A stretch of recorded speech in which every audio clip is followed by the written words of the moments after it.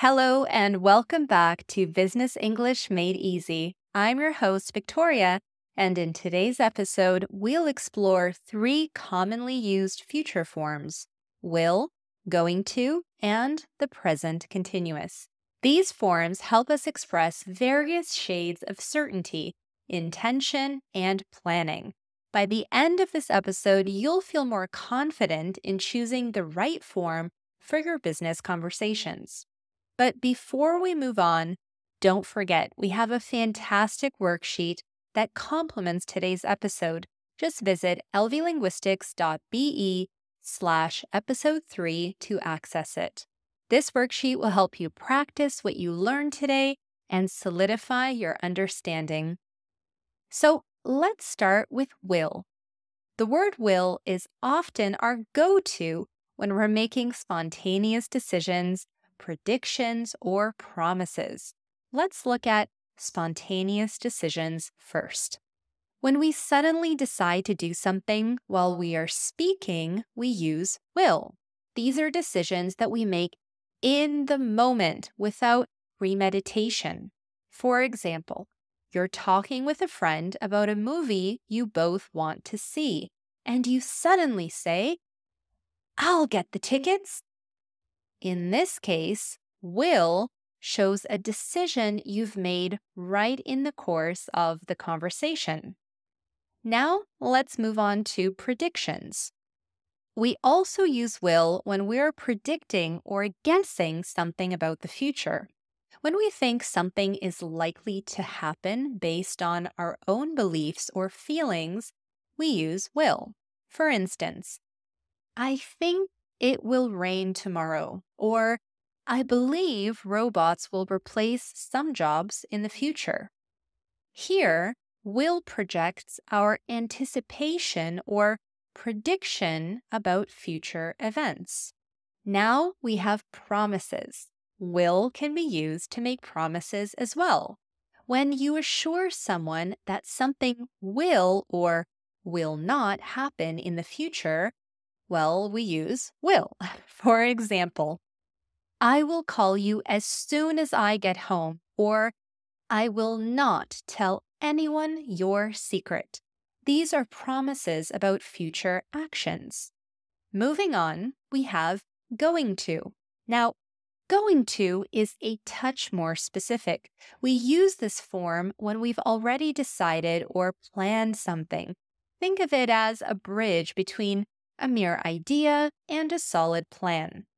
For example, if you've been discussing launching a new product and have taken steps in that direction, you might say, "We're going to launch a new software application next month."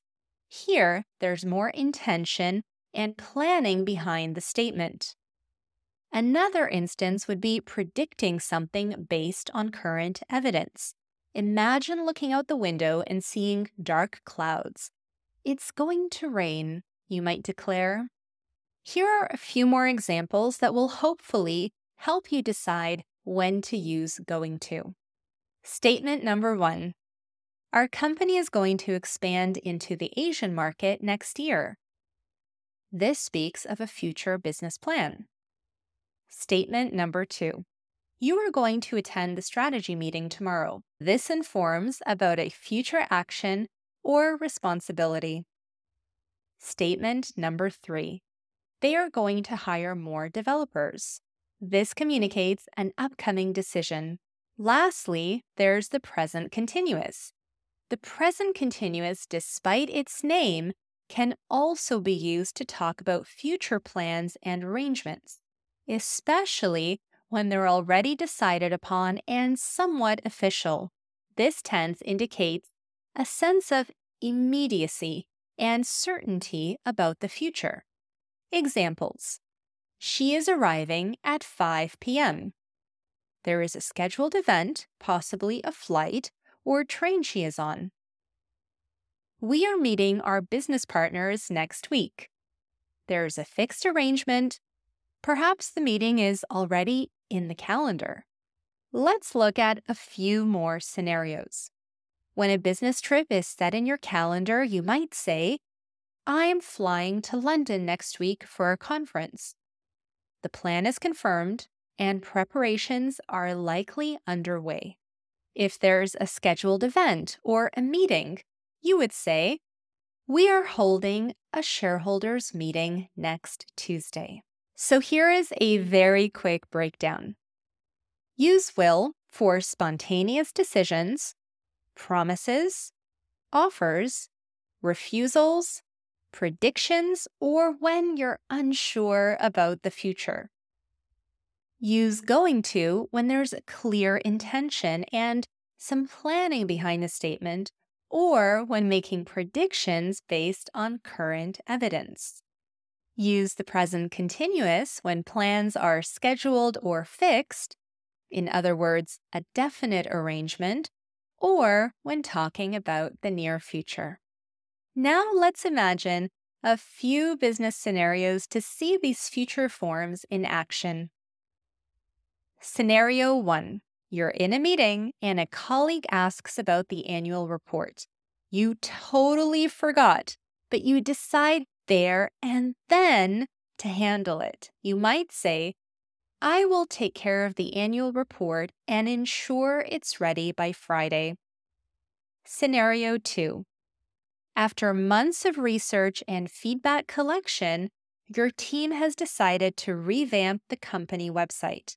During a presentation, you might declare, we are going to introduce a more user-friendly interface based on customer feedback. Scenario 3. Your marketing team has been working tirelessly on a new campaign, and the launch date is set. In an update meeting, you could announce, we are launching the new marketing campaign on the 15th of next month. As you navigate through your business day, you'll likely use all these forms interchangeably, depending on the context. The key is to understand the subtle differences in intention and planning that each form conveys. Remember, practice builds confidence. I strongly recommend trying to incorporate these forms into your daily conversations and noticing how they're used in the business communications you encounter. And as always, for more practice and to test your understanding, make sure you download the worksheet for this episode at lvlinguistics.be/episode 3. The exercises will help you cement your knowledge and ensure that you're ready to use these forms confidently in your next business interaction. Thank you for joining me today on Business English Made Easy. Stay curious and keep learning. Goodbye.